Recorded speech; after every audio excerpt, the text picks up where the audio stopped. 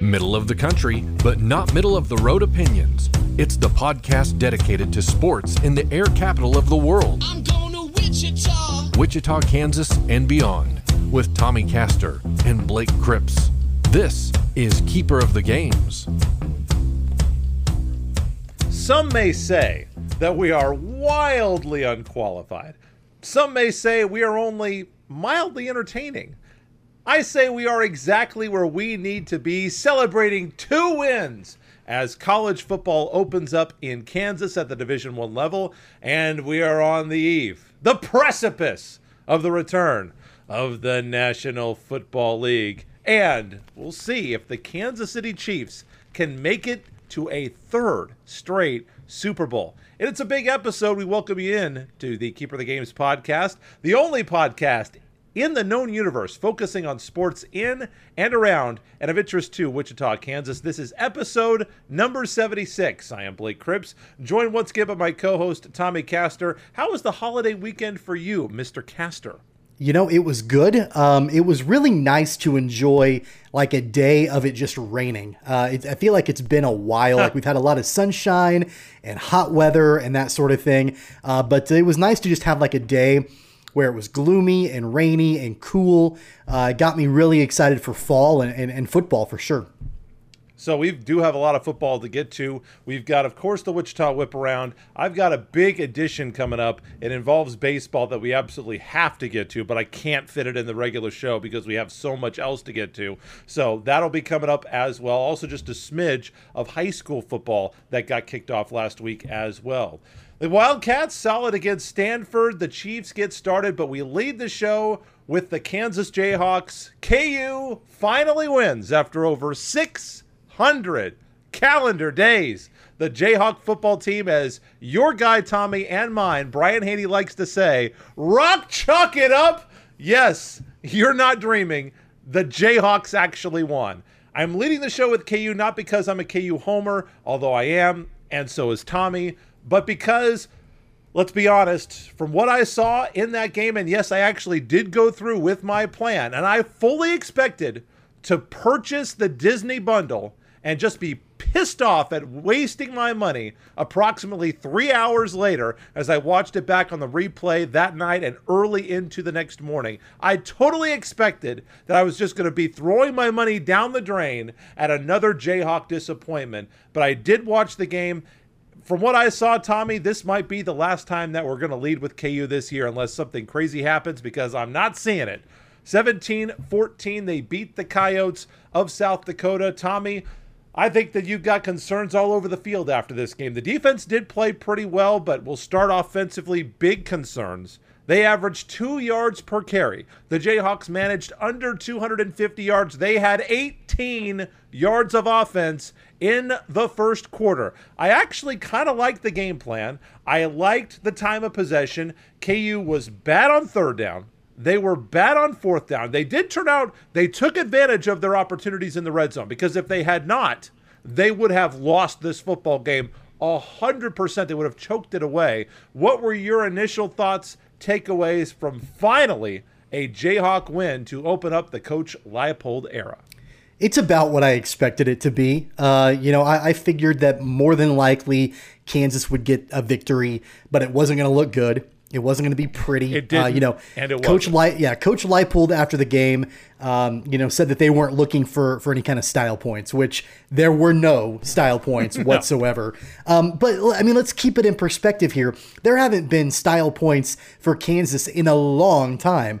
So this isn't unique to Coach Leipold whatsoever. One thing, I try to find the silver linings here, right? I try to be a glass half full, optimistic personality as much as I can be. So let's talk about a silver lining here for Kansas. There were no turnovers for the Jayhawks in this game. They didn't have any fumbles. They didn't have any interceptions. That's important when the offense is struggling like it is, to not shoot yourself in the foot and turn the ball over. Had there been a turnover or 2 or 5 or however many, they certainly wouldn't have won the game. But ball security was a positive that you can take away from this victory that Kansas had against South Dakota. everybody's going to say South Dakota's an FCS team. The Jayhawks won 17-14. But again, in context, the Jayhawks are by far the worst Power 5 football program in America. The worst FBS program in America. So the fact that they barely beat an FCS school is not super surprising. But it was nice to see the Coach Leipold era get off to a victory. That's going to be few and far between for a while here for Kansas. And I know that we can get into the defense. I know we can get into the performance of quarterback Jason Bean, some of the other things that are going on with Kansas. But overall, it felt good. It was good to get a victory. And I was impressed late in the game. The last drive that Jason Bean engineered to get Kansas into the end zone to win the game for the Jayhawks. So, it is what it is. If you're a Jayhawk fan, you'll take it because you're probably not going to get many more of those. No, probably not. And I think the running game is going to be a struggle all year long because that there are going to be better defenses in the Big 12 than what KU faced in Week 1. And outside of Jason Bean, Kansas rushed 25 times for 30 yards in this game. They averaged 1.5 yards per carry, less than that actually, in this football game outside of Bean. Lawrence Arnold made a couple of very big plays for Kansas. Mason Fairchild, the tight end, I thought he gave some nice reps. Maybe he can kind of develop into a security blanket for Jason Bean in the passing game. He had 4 catches on 4 targets for 58 yards. Jack Cochran was big, but there were 2 late touchdowns that KU gave up in this game that were on the ground. And I thought KU, for the most part, played solid defensively. I'm not really sure how talented South Dakota really is on offense compared to the offenses that KU's going to be facing. When you've got Oklahoma, you got a great running back at Iowa State, you've got a solid running game at Kansas State, we haven't even talked about Oklahoma State and all these other schools. I feel like the late touchdowns on the ground that KU gave up were really disappointing. KU did not do a good job getting into the backfield. They only had 4 tackles for loss. They only had 2 quarterback hurries. So defensively, they were solid, Tommy, but I just didn't feel like they were making a whole bunch of positive plays for Kansas in this game. And I worry about them. Even next week, KU's playing, believe it or not, a top 25 team in Coastal Carolina next week. We'll get to the Chanticleers in just a moment, but even just, we can't be thinking about the Big 12 schedule. KU's got a big test coming up next week, and based on how they played, even though the defense was okay, I got concerns heading into the Coastal Carolina game coming up on Friday. Well, there are clearly concerns on both sides of the ball, and that's going to continue for Kansas, no doubt about it. You have to look at a guy like Kenny Logan, though, who can be sort of the emotional leader on defense for the Jayhawks. He had 7 tackles in that game against South Dakota. He also had a kick return for 83 yards at one point late in the game as well. So, he was kind of doing it in a couple of different phases of the game, for the Jayhawks. But Blake, you mentioned the running game offensively for Kansas. For sure, that's a concern. I mean, think about the success that the Kansas rushing attack has had over the last couple of years, even in the middle of bad Jayhawks teams. I mean, you look at Puka Williams, for example, and he's not the only one. They've had several different running backs that have seen different levels of success for Kansas over the last couple of seasons. In a lot of cases, the passing game would be non-existent for Kansas, and they would have to lean on their running backs. But it was abysmal on Friday night for Kansas. Like you mentioned, what'd you say? 25 attempts and 30 some yards. I mean, that is it's paltry, for the rushing attack for Kansas. They're going to have multiple different ways to push the ball down the field. Jason Bean is a good quarterback. And I'll tell you again, trying to find a silver lining here, I feel more confident with a guy like Jason Bean under center than I had the last couple of years with the variety of ragtag players that the Jayhawks have tossed out, from week in to week out.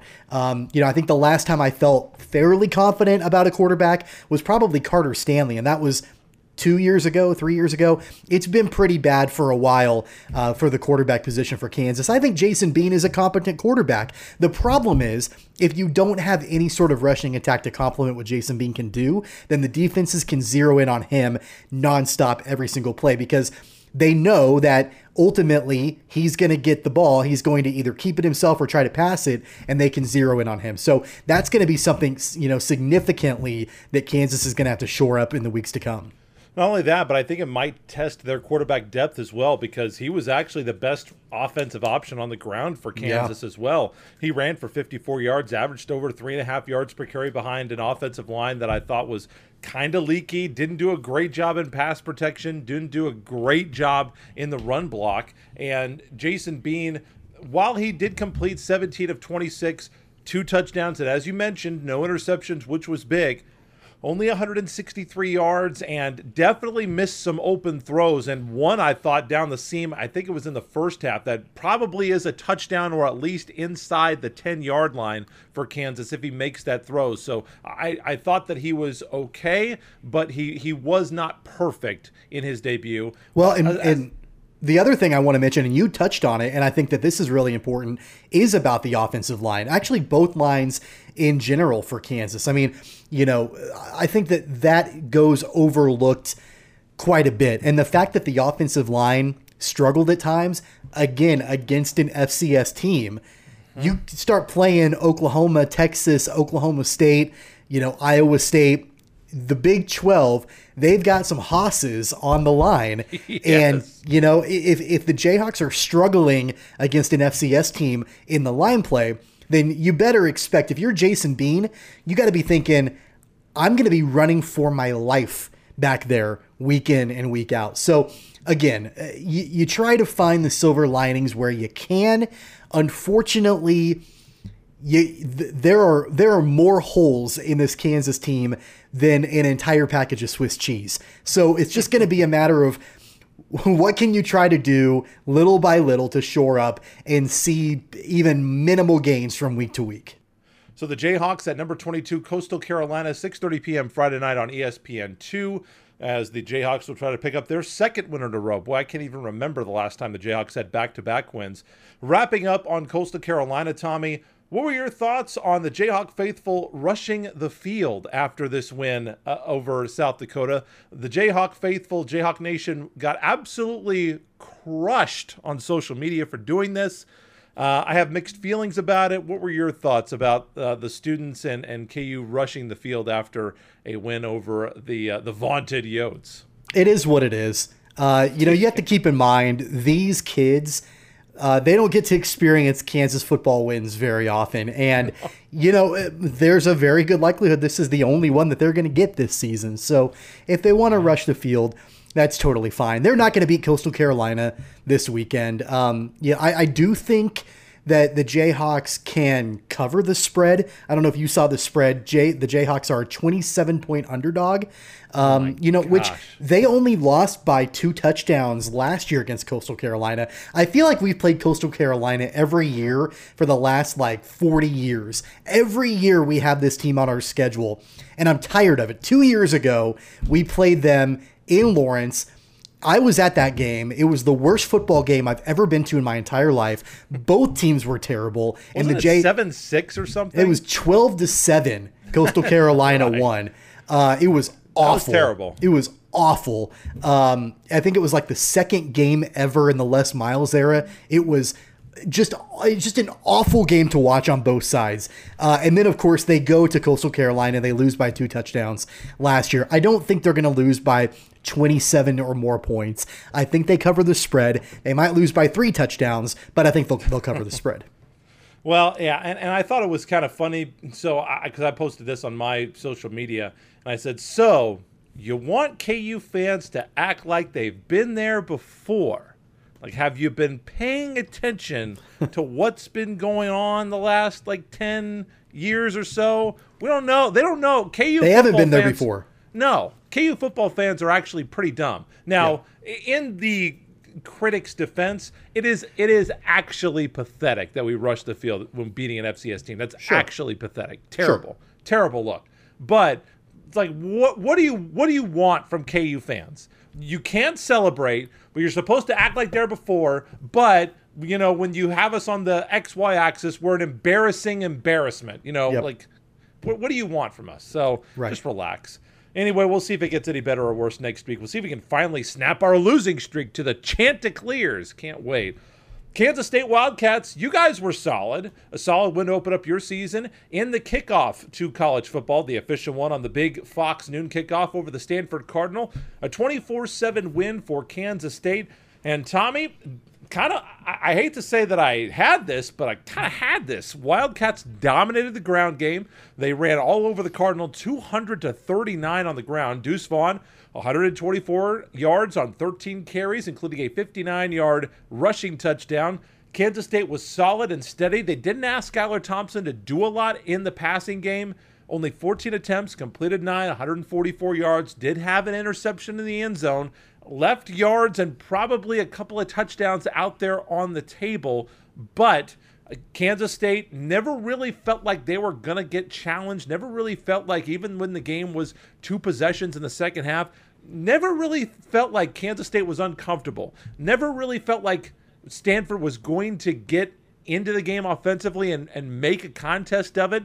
You just had that much trust in the defense. The defense certainly looked much, much improved. Now, Stanford was running a 2-quarterback set, and you know what the adage is. If you have 2 quarterbacks, you have no quarterbacks. And I don't think that either Stanford quarterback was particularly good. So, again, similar to what we said about Kansas, this is probably not the metric that we're going to be using to evaluate the Kansas State defense once we're into October and November. But to open up the season against a Power 5 school in Stanford and win pretty comfortably, Tommy, I think Kansas State fans, and most importantly, Coach Kleiman, I think will understand that there are things that need to be shored up and worked on. But overall, I think you'll take a 24-7 win to open up your season. Oh, yeah, without a doubt. And you say 24-7. It was pretty much 24-0 until the last few minutes of the game.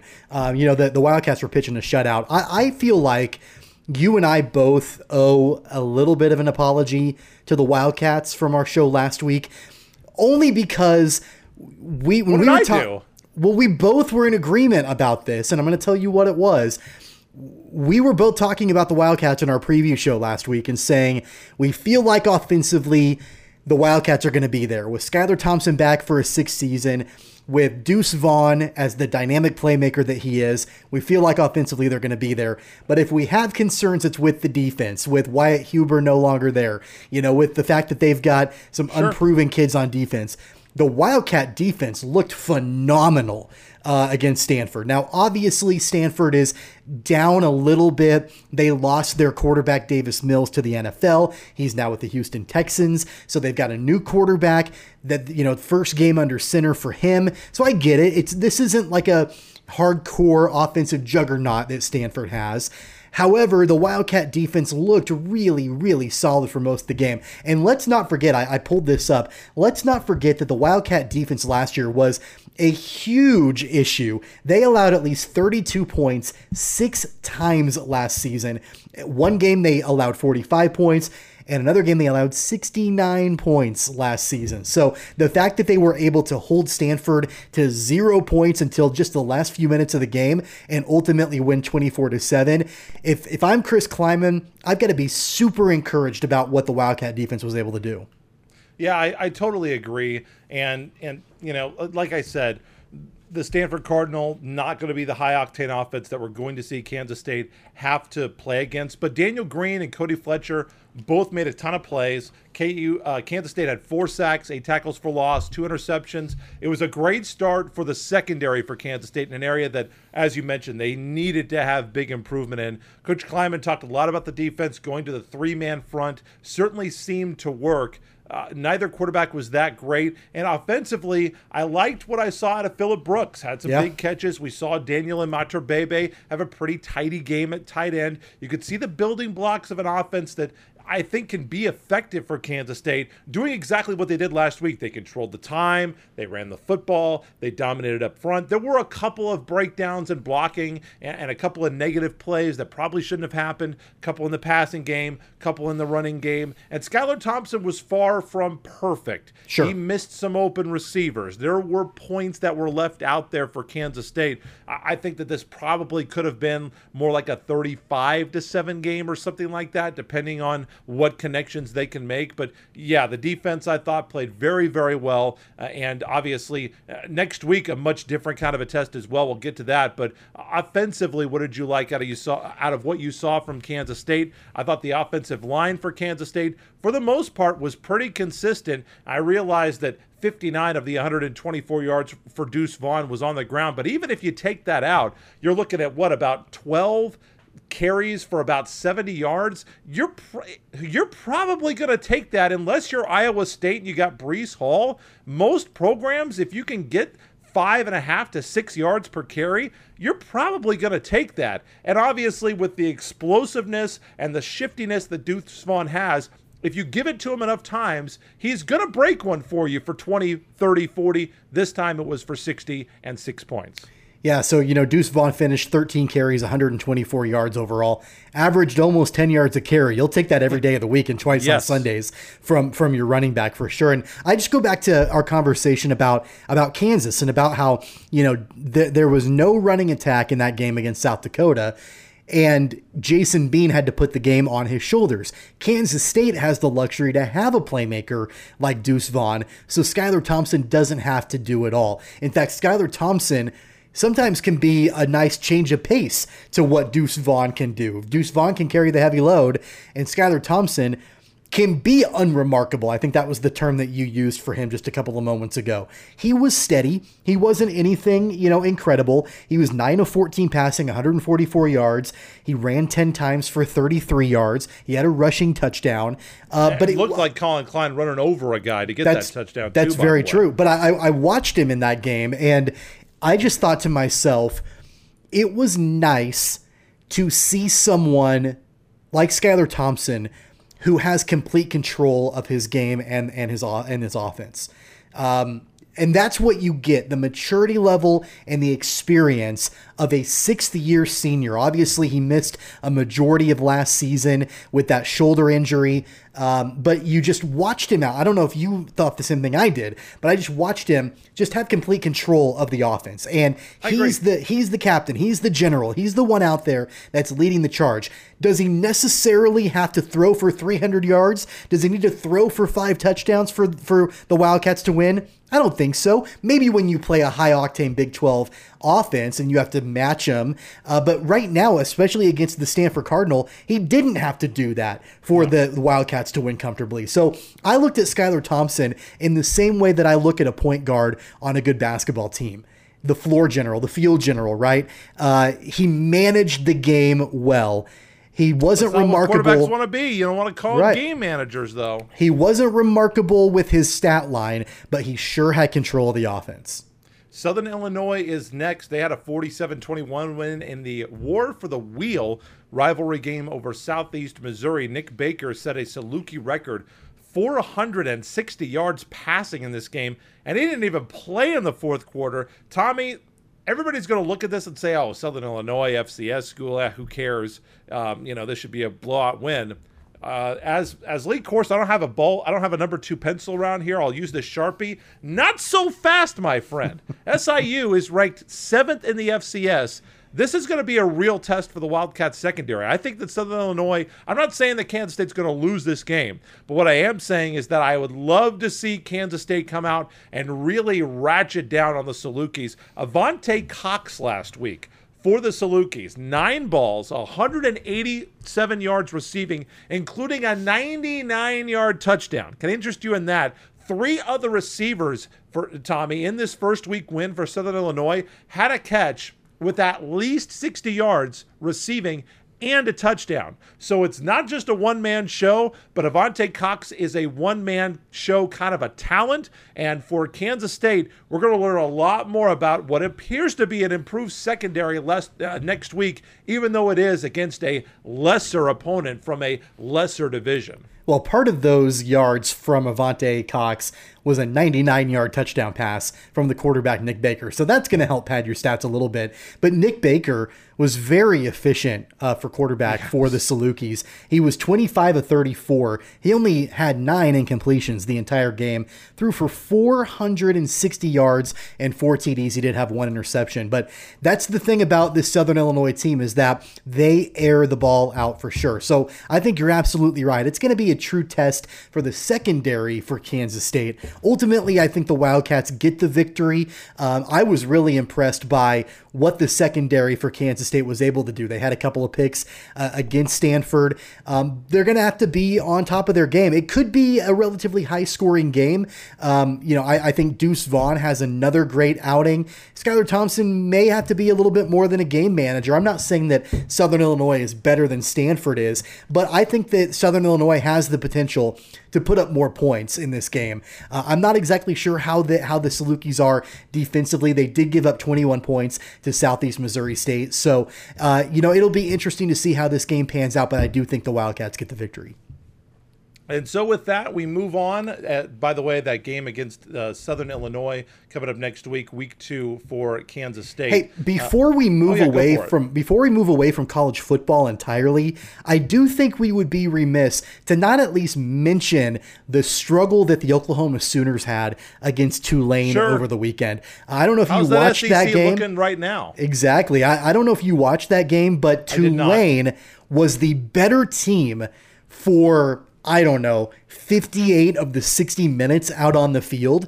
And the fact that this was supposed to be a Tulane home game and it was played in Norman, Tulane, and keep in mind, Tulane completely displaced due to Hurricane Ida, had to practice at the University of Alabama facilities and then go to Norman, Oklahoma to play their quote-unquote home game.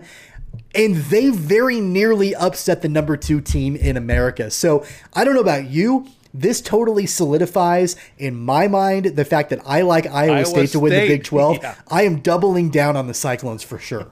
Yeah, not a good look. I know that a lot of Oklahoma Sooners fans were like, "Oh, well, that effort beats 12 out of 14 teams in the SEC." Like, I don't know if that defense is going to beat 12 out of 14 teams in the SEC. I'm not sure about that. And offensively, listen, I'm not going to argue with you and say that Tulane was necessarily was or was not the better team. I mean, the Tulane defense gave up 40 points, so it's not like Oklahoma really struggled to score. However, this may signal a return.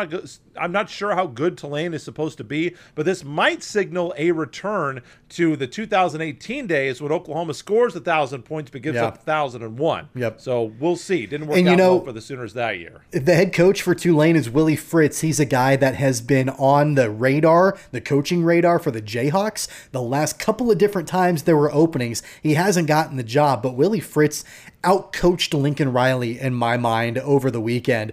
And this could very well be, a look of a pretty strong American conference when it comes to football as well with Tulane. And the fact that I don't know if, you saw the 4 teams that are scheduled to at least apply to become Big 12 members sometime this week, and 3 of them are American schools. So, I don't know. It's going to be interesting to see how it all pans out for the American. The game is on Saturday for Kansas State against Southern Illinois, by the way. It is a 6 p.m. kickoff, and you'll have to have the plus to watch that one. You brought it up, Tommy. I was going to get to this later on in the show, but we might as well just segue right to that. Big 12 conference expansion. Not realignment, but conference expansion, a possibility now, as several reports have indicated that as this episode 76 is coming out on the Cog Pod, and by the way, we want to remind you to like, share, and subscribe. I didn't even give all of our socials to start the show. Cogsports.com, Facebook.com/Keeper of the Games, and @CogPod on Twitter, videos on YouTube, and our Facebook page, and the audio pretty much everywhere from Spotify to Stitcher, iHeartRadio, and Spotify. But it seems that the push has never been stronger for the Big 12 to stay around.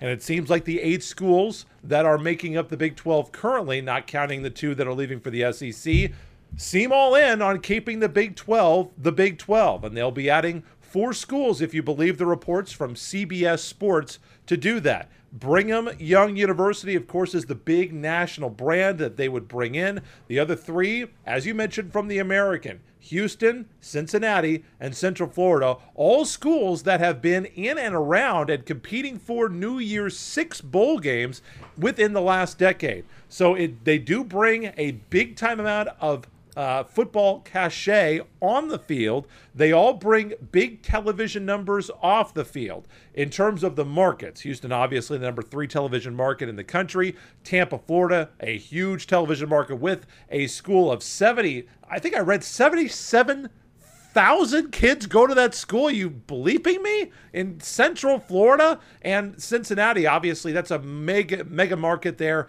in the Rust Belt. And Brigham Young is, one of those schools that has been playing independently but has a national following. It wasn't what it once was, but maybe getting into a conference, would that stir the Brigham Young faithful to turn out even more for the Cougars? Who knows? What are your thoughts on those 4 schools that obviously, let's cut out all the pretense, they're not going to all add up to what Texas and Oklahoma take away from the Big 12. They're not going to make it up. The question is, Tommy, will they make up it up? And I do think that they will make up some, a good chunk, a big chunk. Over half? Probably not. But is that enough for all the schools, for the major schools who are thinking about making a move, Texas Tech, Oklahoma State, Kansas State? Is it enough of a bump up for those schools to say, you know what, it's not as good as being in the Big 12 as it is today, but it's better than being in the next best option? No, I really don't think so. I think this is a lesson in futility. I think that the Big 12 is flailing a little bit. I just don't understand why BYU and why these 3 schools from the American would want to go to the Big 12, which I don't even know if you can call it the Big 12 anymore. It's a shell of its former self. It will be.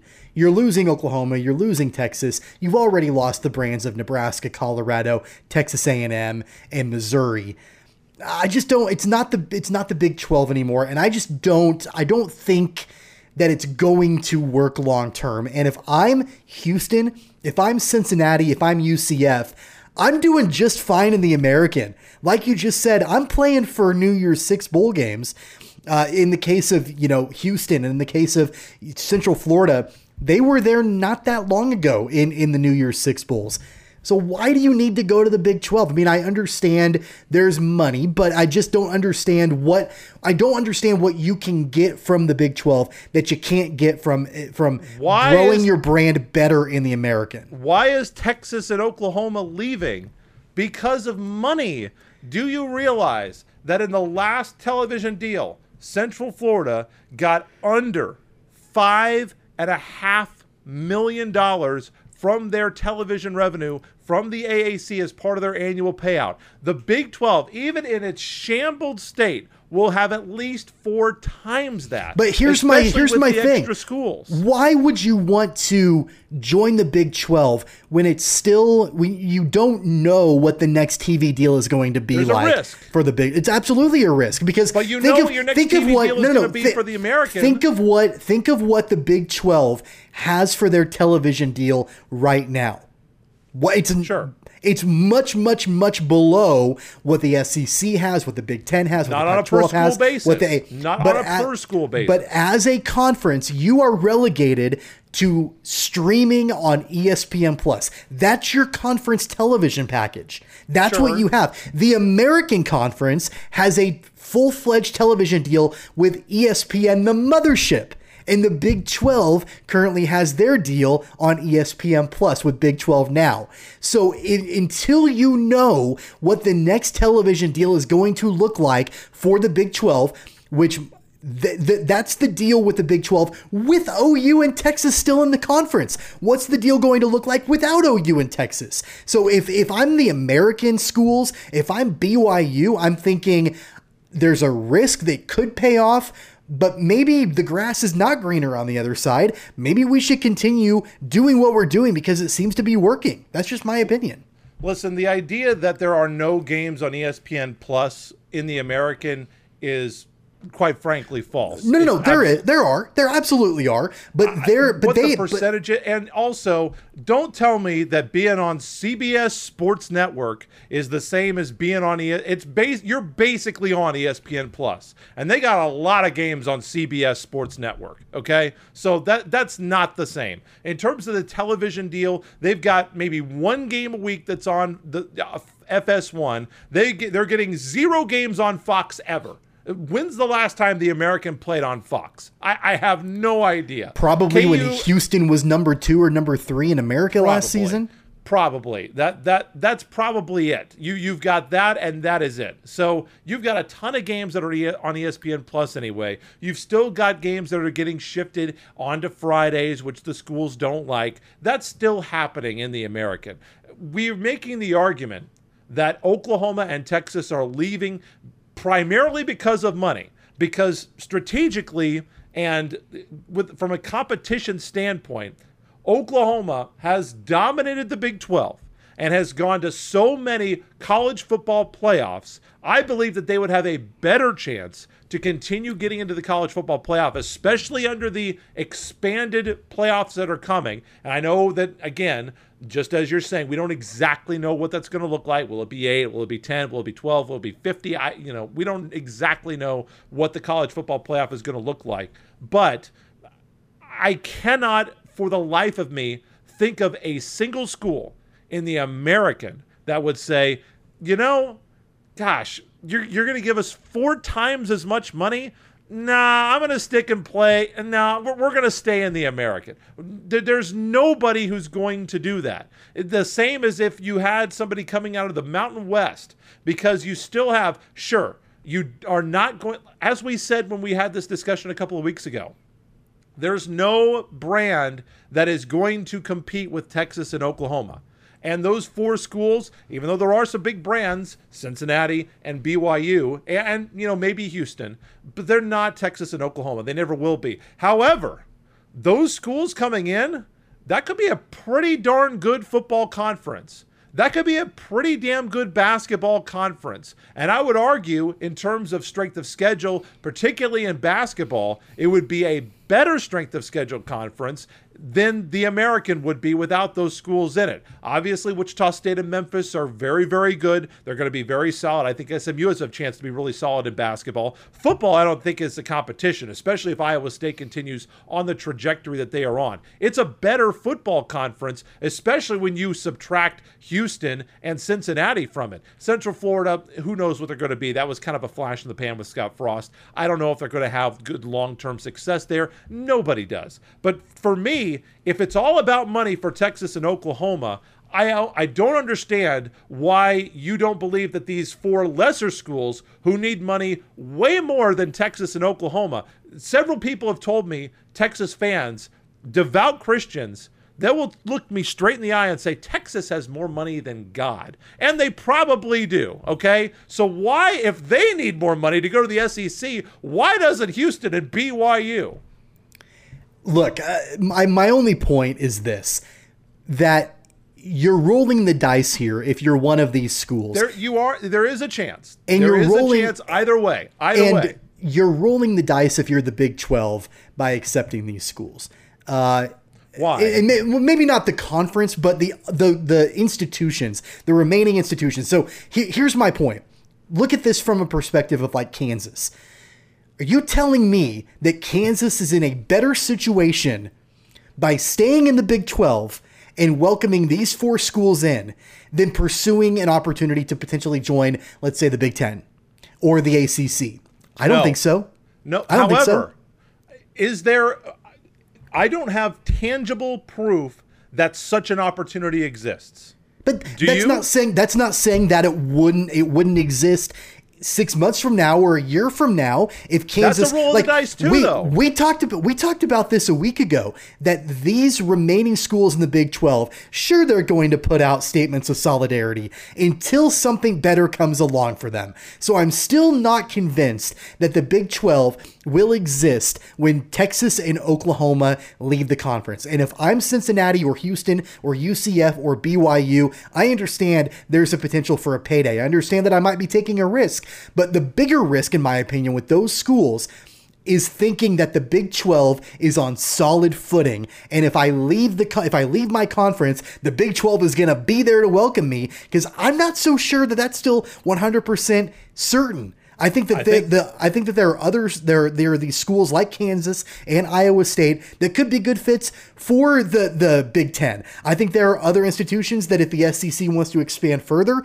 could be good fits for them as well. So I don't know. I don't think it's as a slam dunk deal as it possibly could be. The other thing that I want to bring up, and you mentioned it just a few minutes ago, as far as talking about the basketball credentials, my first thought was this is significantly going to negatively impact Wichita State basketball. If Houston and Cincinnati and UCF leave the American Conference, especially Houston and Cincinnati leaving the American Conference, this will not help the conference strength of schedule for the Shockers. They left the Missouri Valley to join the American because it was a stronger conference. This whole thing has a trickle-down effect, and it could negatively impact the Shockers and what they're trying to do in basketball.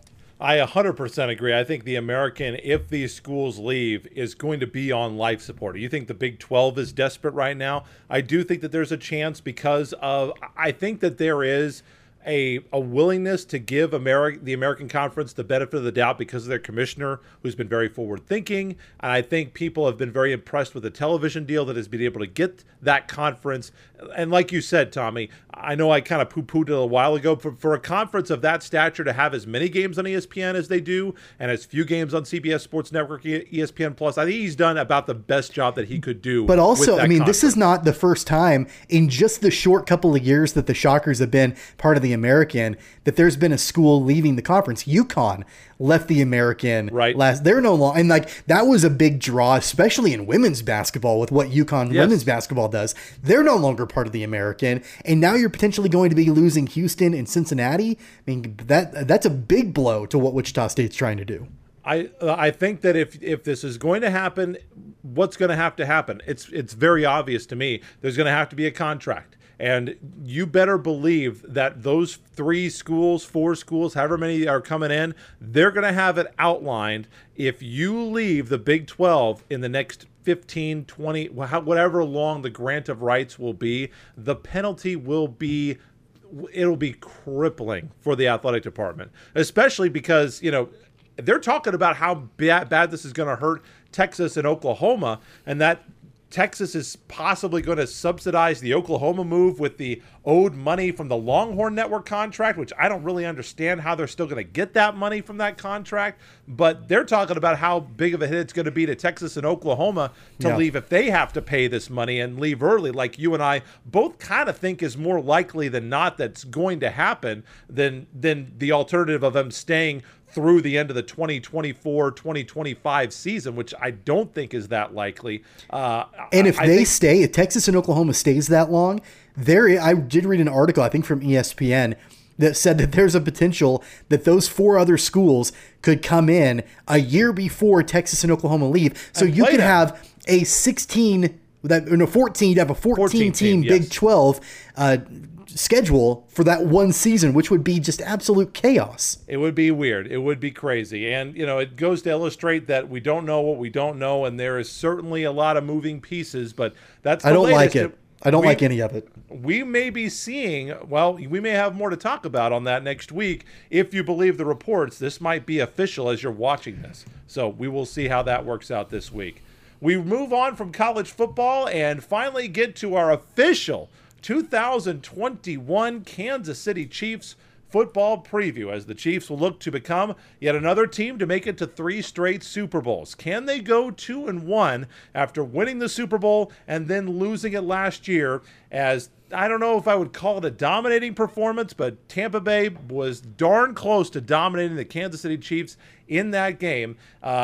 Tommy, Kansas City has built themselves into perhaps the preeminent power in the American Football Conference, making back-to-back Super Bowls, back-to-back Lamar Hunt trophies. It's all about Patrick Mahomes and the offense. The defense has been much improved over the last few years. However, in the Super Bowl, in Super Bowl 55, Mahomes was on the turf a lot. He was running for his life a lot. He was hit 8 times, sacked 3 times, and he had to run. I just read this actually today. Forbes, of all people, had this stat. He ran 497 yards in that game before throwing the ball or being sacked. So the offensive line, which was in shambles due to injuries, due to guys opting out for the wild, crazy, wacky 2020 season, the offensive line is going to be almost completely rebuilt. Tommy, what are your initial thoughts on the Chiefs last season, on their upcoming season? I believe that the season success or failure is going to come down to those 5 guys on the offensive line. Yeah, I mean, it's going to be interesting to see how that offensive line gels together. And I agree with you. That is what's most intriguing to me about this upcoming season. A lot of people I've noticed that are Chiefs fans mistakenly think that the offensive line woes are a new thing for Kansas City, that the Super Bowl was the first time that there were offensive line issues. It's not a new thing. This has been going on for quite a while. And I remember maybe not 2 years ago. Not 2 years ago, but last season specifically, I think 2 years ago was kind of an anomaly, to be honest with you, because they had offensive line woes prior to that too. But I've tweeted multiple times about the fact that it was infuriating to me that you had a once-in-a-generation talent under center in Patrick Mahomes, with an incredible supporting cast of dynamic playmakers around him. But the Chiefs were almost willing to waste the prime years of that quarterback and risk injury to him by not protecting him at all and him having to run for his life every single play. That wasn't just the Super Bowl. That happened for most of last season. So the fact that they completely rebuilt the offensive line was what they needed to do. Eric Fisher, gone. He's out. I don't think it's a huge deal. I'm kind of glad to see Eric Fisher go. I wanted to end the Eric Fisher experiment a long time ago, and had Eric Fisher not been the first overall draft pick in 2013, I think the Chiefs would have cut bait a long time ago from him, but they had a lot invested in Eric Fisher, and they wanted to see it through. In the Super Bowl year, played pretty well. Give him credit there, but yes, did he play well? Work. Did he play well enough to warrant the first overall draft pick for Kansas City in 2013? Probably not. No. Yeah, I mean, he made 2 Pro Bowls. He was serviceable. A couple of good seasons. Couple good seasons for sure, but it was time to move on from Eric Fisher. I agree, without a doubt. I'm glad. Thank you for your service, Eric Fisher. Enjoy your time in Indianapolis. I'm excited to see what Orlando Brown can do. Obviously, he was pretty dominant for Baltimore, so I'm excited to see what he can do. I'm kind of excited to see Creed Humphreys, who's the rookie coming out of Oklahoma. Obviously, we know what Oklahoma can do, especially on both lines, and the fact that the Chiefs thought highly enough of him to draft him, and I think he very well. I think he's going to start, or at least he'll contribute to this team on the offensive line. So they've got some playmakers now.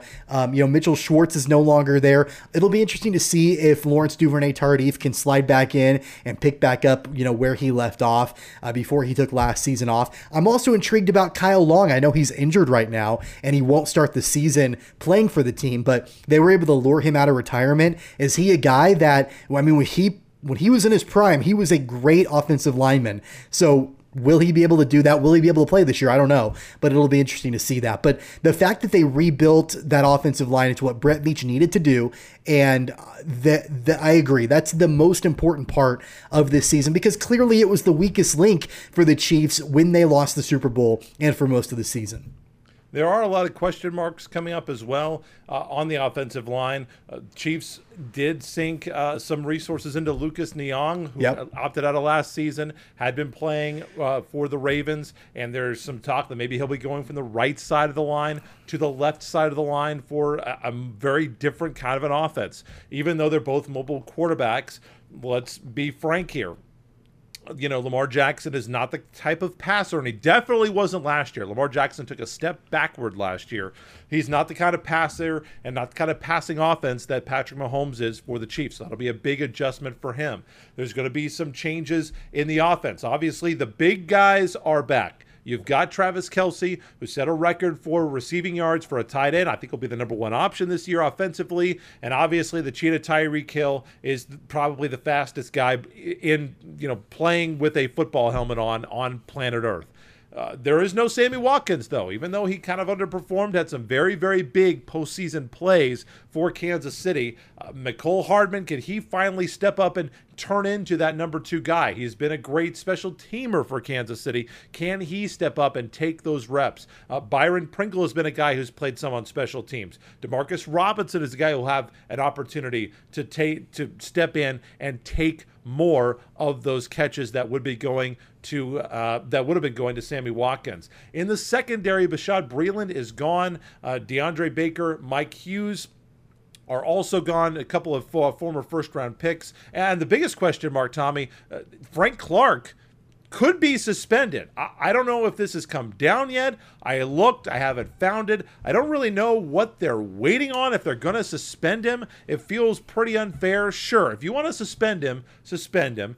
He was arrested in March on a felony count of possession of an assault weapon. However, there's some jurisdictional questions and maybe a law that was being changed so that, like, now what he did, if he did it today, it would not be illegal, but it was illegal at the time. Didn't he have an Uzi like in the back of his car or something? Yeah, basically what it was. I don't know if that's a ticket now or what, but apparently it was a felony count of possession of an assault weapon at the time. I really don't know what the NFL is waiting on. It feels very unfair to the Chiefs to not tell them, hey, by the way, you're not going to have Frank Clark. So big question marks on the defense for Kansas City. The defense that has been improved the last couple of years, but certainly was not the defense of the Super Bowl winning year that they were when they won the Super Bowl, obviously playing in Super Bowl 54. Last year on the run to Super Bowl 55, Tom Brady cut up the Kansas City Chiefs defense. They'll have to be a little bit better. What do you look at on that side of the ball? Well, I think, you have to look immediately at week 1, for the Chiefs. And you didn't mention this, Tyrann Mathieu has COVID-19. And so real bad. So there's a good likelihood that he might not play, at least in week 1. And, I know that there's all this discussion about, are the Chiefs going to extend his contract? What's that going to look like? And Brett Veach saying that they want to, but they have salary cap issues, and Tyrann Mathieu feeling, I think, a little disrespected that he hasn't gotten the extension yet. So there's kind of that going on too in the background. But first and foremost, the fact that he may not be able to play in week 1 will prove, to be potentially an issue for Kansas City in the secondary. But I mean, you're right. With Frank Clark, if Weston were here, Weston would tell you all the reasons why the Frank Clark signing for Kansas City was the biggest bust in the last 10 years for Kansas City. I don't know if I'd go that far, but I do recognize that Frank Clark has underperformed since he's been in Kansas City. He played really well in the playoff run, in the Super Bowl run 2 seasons ago. But other than that, he's underperformed, especially for the amount of money that he's being paid. Could the Chiefs have found somebody else to produce at a higher level and pay him less money? Probably. There's probably somebody out there who could play defensive end, that could potentially do a better job for less money. But it is what it is with Frank Clark. Again, like you said, there needs to be some clarity on his availability and what the Chiefs can do with him, moving forward. Obviously, the Chiefs still have Chris Jones. He's a playmaker. He's dominant for sure. So I don't know. I think that, there are going to be question marks defensively, but I love a lot of the playmakers that they've got. Juan Thornhill has proven himself to be a great guy in the secondary for sure, a great playmaker. So I like the guys they have. It's just going to be a matter of who's available, who's going to be able to play and produce at a high level. Steve Spagnuolo has been a great defensive coordinator, so I'm not overly concerned, I guess is my point about the Chiefs defense. And not going to be an easy start to the season for Kansas City either. I look at this year in the AFC, Tommy, and I don't know if there has ever been a year where I have looked at 4 or 5 teams in the AFC and I would say, I would not be shocked if any of these teams went to the Super Bowl. And the Chiefs are going to get 2 of them to start the year. The Browns will be the season opener coming up on Sunday, the 12th, the 3:25 kickoff at Arrowhead Stadium, and that'll be on CBS. They come back the next week for Sunday Night Football, and they go to Baltimore to play the Ravens. Who knows? The Chargers have been pretty tough on the old Chiefs the last few years. They've got them on September 26th, then the Eagles, and then you've got the Bills. So those are the 3 other teams, Baltimore, Cleveland, and Buffalo. I think those 3 teams have a fantastic chance to make the postseason, and not just make the postseason, but maybe play for the Super Bowl this year if it's not Kansas City. So this is a rough start to the schedule. I totally agree with you on Tyrann Mathieu. I think that he's got to get his money. They've got to find a way for the most important piece on defense, the brainchild, your coach on the field. You've got to get him.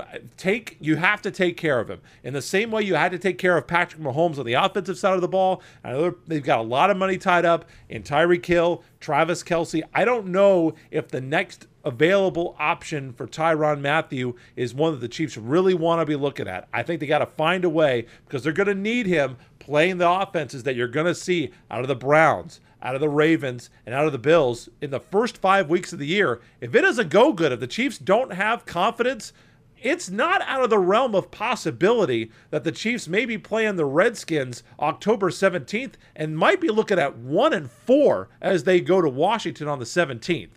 Well, that's a bold prediction right there. That's not a prediction. I'm saying if things don't go well and you lose to the Browns, are you telling me that you can't see that the Chiefs could possibly lose to the Browns? I think that they could lose to the Browns. They could lose to Baltimore. They could lose to, I almost called them San Diego. They could lose to the Chargers, and they could lose to the Bills. I'm not predicting that they will, but confidence is a weird, finicky thing. And if you don't come out of the gate and play well, you don't have that confidence. Andy Reid is a fantastic coach. The Chiefs have owned and dominated the AFC West, winning the division, 5 straight years now? There's no reason to think that they're going to start the year 1-4. But you're without your best player on offense. The Browns are a really good team. I think the Ravens are going to be better than they were last year and a really good team. The Bills are a really good team. This is not an easy schedule to start for Kansas City. It's not, but I can say with a pretty high level of certainty that the Chiefs are not going to start the season at 1-4. I just don't see that happening for Kansas City. They do have a tough schedule. They've got to come out firing, but I just don't see that happening. As far as, sort of what I look for Kansas City, and we talked about the offensive line being the most intriguing part. I would say a close second behind the offensive line is what the Chiefs are going to do at running back. Will Clyde Edwards-Helaire have a sophomore slump? He started off last season really, really well. I had him on my fantasy football team, and the first 5 or 6 weeks, I thought, this guy is incredible. Priest Holmes, the return. Right. Defenses started to figure him out a little bit, and he did get a little bit banged up. He's banged up now to start the season. So what is he going to look like to get going? It does sound like Andy Reid said that Edwards-Helaire will probably be able to go in week 1, but who knows how effective he'll end up being. So he's a little bit banged up, but then who do you have after him? Damian Williams did not come back to Kansas City. He sat out last season. Now he's a Chicago Bear. You've got Darrell Williams, who has shown flashes of being a solid and formidable backup. But then, the Chiefs kind of took a flyer on Jerick McKinnon as kind of their third string change of pace guy. I didn't even know Jerick McKinnon was still playing football. The Chiefs have tried a couple different things over the years as far as backup running backs are concerned. Le'Veon Bell last season, which was a bust. They've had, other guys like Carlos Hyde for a while. But really never anybody solidified in that backup and third string role. So behind Clyde Edwards-Helaire, who do you have? Can Darrell Williams be effective? Can Jerick McKinnon sort of rebirth his NFL career a little bit with Kansas City? That'll be interesting to see as well because, yeah, Patrick Mahomes can, throw the ball in whatever direction he wants to, but you do kind of have to have a little bit of a change of pace, and Clyde Edwards-Helaire was able to provide that at least for a while last season. Once again, Cleveland coming to Arrowhead Stadium, 3:25 p.m. And the latest update I'm looking at, as reported by the NFL Network, Tyrann Mathieu uncertain for the opener. So not 100% that he's out, but as you mentioned, Tommy, that would be really, really bad. Believe that you can catch this game on CBS next week. Only one more thing to get to here as we wrap up the program on the Keeper of the Games podcast, and you know exactly what it is. It is time to go ahead and hit the music. It is time now for the Wichita Whip Around, a look at all the sports. Maybe you missed a couple of things this last week that Tommy and I want to make sure that you can talk at the water cooler about as you head back to work on this Labor Day weekend. Tommy, what is your Whip Around story for this week? Yeah, so this happened actually a couple of weeks ago. We didn't have time to mention it last week on the program, but just a quick update for Shocker basketball. Sophomore Matt McFarland has decided to leave the Wichita State men's basketball program. He signed with the Shockers last spring after 2 years at Colby Community College. Didn't contribute a ton for the Shockers. He'll no longer be with the program, so just a quick update there for Shocker basketball. For me, I am going to go to the high school football gridiron and the battle for Tyler Road. Wichita Northwest has kind of owned this rivalry. Looked like they were going to again. 13-0 to start this game for the Grizzlies. Bishop Carroll comes roaring back with 30 unanswered points. And Dusty Trails Bishop Carroll Golden Eagles, perhaps wresting control of the Greater Wichita Athletic League back from their Tyler Road rivals. They beat Wichita Northwest 37-27 in week one of the football season in the City League, coming from 13 points down. A big-time second half, a big-time third quarter for the Golden Eagles. Other scores from around the City League in week one, which got underway last week. Cape and Mount Carmel, Weston Sharts pounded Wichita South at Carpenter Stadium 55-0 in that one. What a great hire Weston Sharts was for Bishop, for Cape and Mount Carmel, by the way. Yeah, one of the legends, the pillars of City League football, with state championship pedigree at Wichita West, Wichita Northwest, and now maybe he can bring Cape and Mount Carmel back. Wichita Southeast, I have been calling out USD 259 for years because they didn't build Wichita Southeast a stadium. They finally have a football stadium at Wichita Southeast High School. They opened it up by beating Wichita North 28-6. Golden Buffaloes over the Redskins in that one to go 1-0 in week one. Wichita Heights, a little bit of a struggle last year for Wichita Heights. For Old Heights U, they come back and beat Goddard Eisenhower in week one to start this season, 28-23 over the Tigers. The Blue Aces played a out-of-league game at Hayes, got beaten badly, 35-6. Pioneers lost to Dodge City, 28-6 as well. And those are some of your high school scores from around the City League here in week number one. Also in the Kansas Collegiate Athletic Conference, Tabor beat Arkansas Baptist 29-14. Sterling over Midland in a nail-biter, 38-36. Ottawa beat Oklahoma Panhandle State 42-7.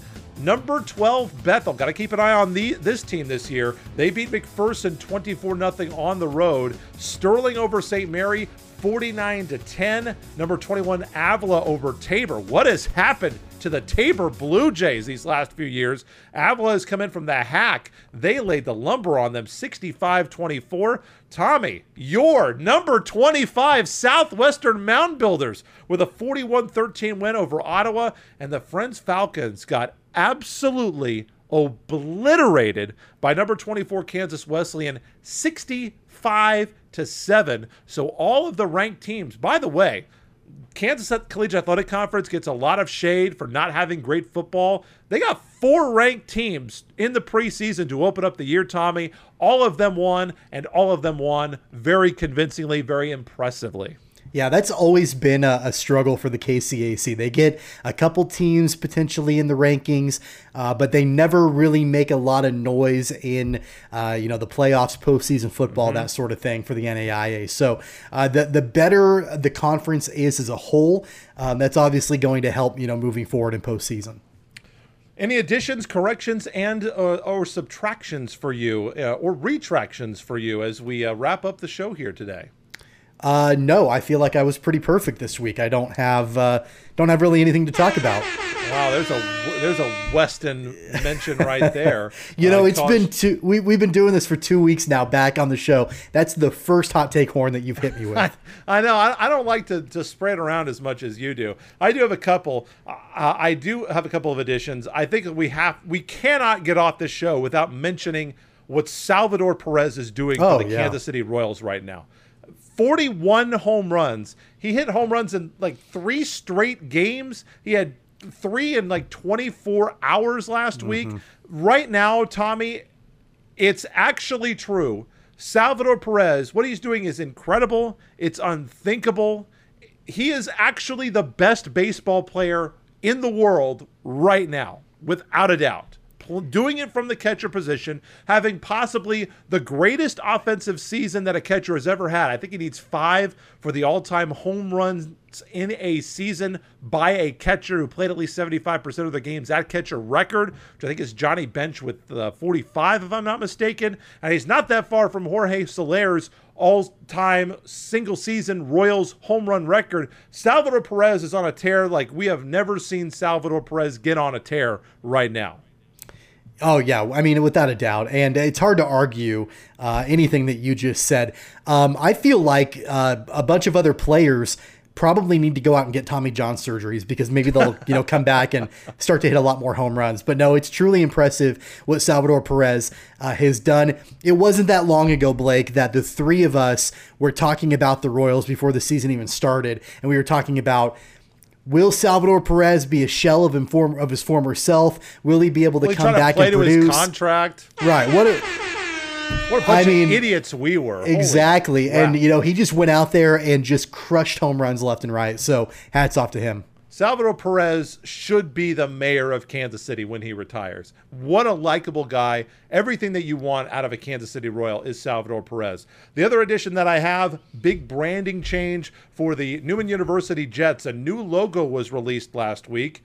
Here it is. I've got it for you right here. Oh. Brand new logo. You can see all the details, newmanjets.com. They've got it for you there. Believe it or not, Tommy, the Newman Jets were going against MIAA football previews on the MIAA website.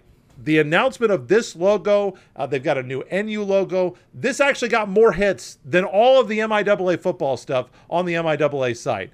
So I'm really excited about the branding change. A new apparel is going to be coming out soon. NUJetsgear.com is going to be getting updated soon with the new Jets logo, with the new Jet, the actual Jet logo. There's a big article. There's a lot of symbolism in the logo. You can read all about that on there. And also available for you Jets fans out there. That's coming up as well. That's pretty much all I got for this week, Tommy. As we step aside here and head to episode 77 next week, we'll remind you to like, share, and subscribe. Really appreciate everybody watching and listening. Next week, obviously, we're into football season. We're going to have a Chiefs game to review. We're going to have a Kansas game to review. We'll have a Kansas State game to review. A whole lot more coming up as well. Need to get into some Shocker volleyball as well. Check up on the ladies after a very strong start to the season. All coming up in future editions of the Keeper of the Games podcast. Before we say goodbye, for our beloved audio listeners only, your Twitter handle, Tommy. Yeah, you can follow me anytime at Tweets from Tommy. We're at CogPod on Twitter as a podcast. We'll update everything right there. Of course, the best place to get the podcast, cogpod.podomatic.com. Like, share, and send it to a friend as well if you like what you heard today. I am at BE Cripps on Twitter. That is it for this week. Jayhawk, Wildcat fans, Chiefs fans, let's hope for some wins and hope we'll have something positive to talk about next week when we welcome you back to the Keeper of the Games podcast, and we'll see you then. Take care, guys. You've been listening to Keeper of the Games. Don't forget to subscribe, download, and listen on all major podcast platforms like Apple Podcasts, Google Podcasts, Spotify, Stitcher, iHeartRadio, and more. Visit our website at cogsports.com. Find the podcast and videos on Facebook and YouTube at Keeper of the Games, and follow the podcast on Twitter and Instagram at COGPod. That's KOG Pod.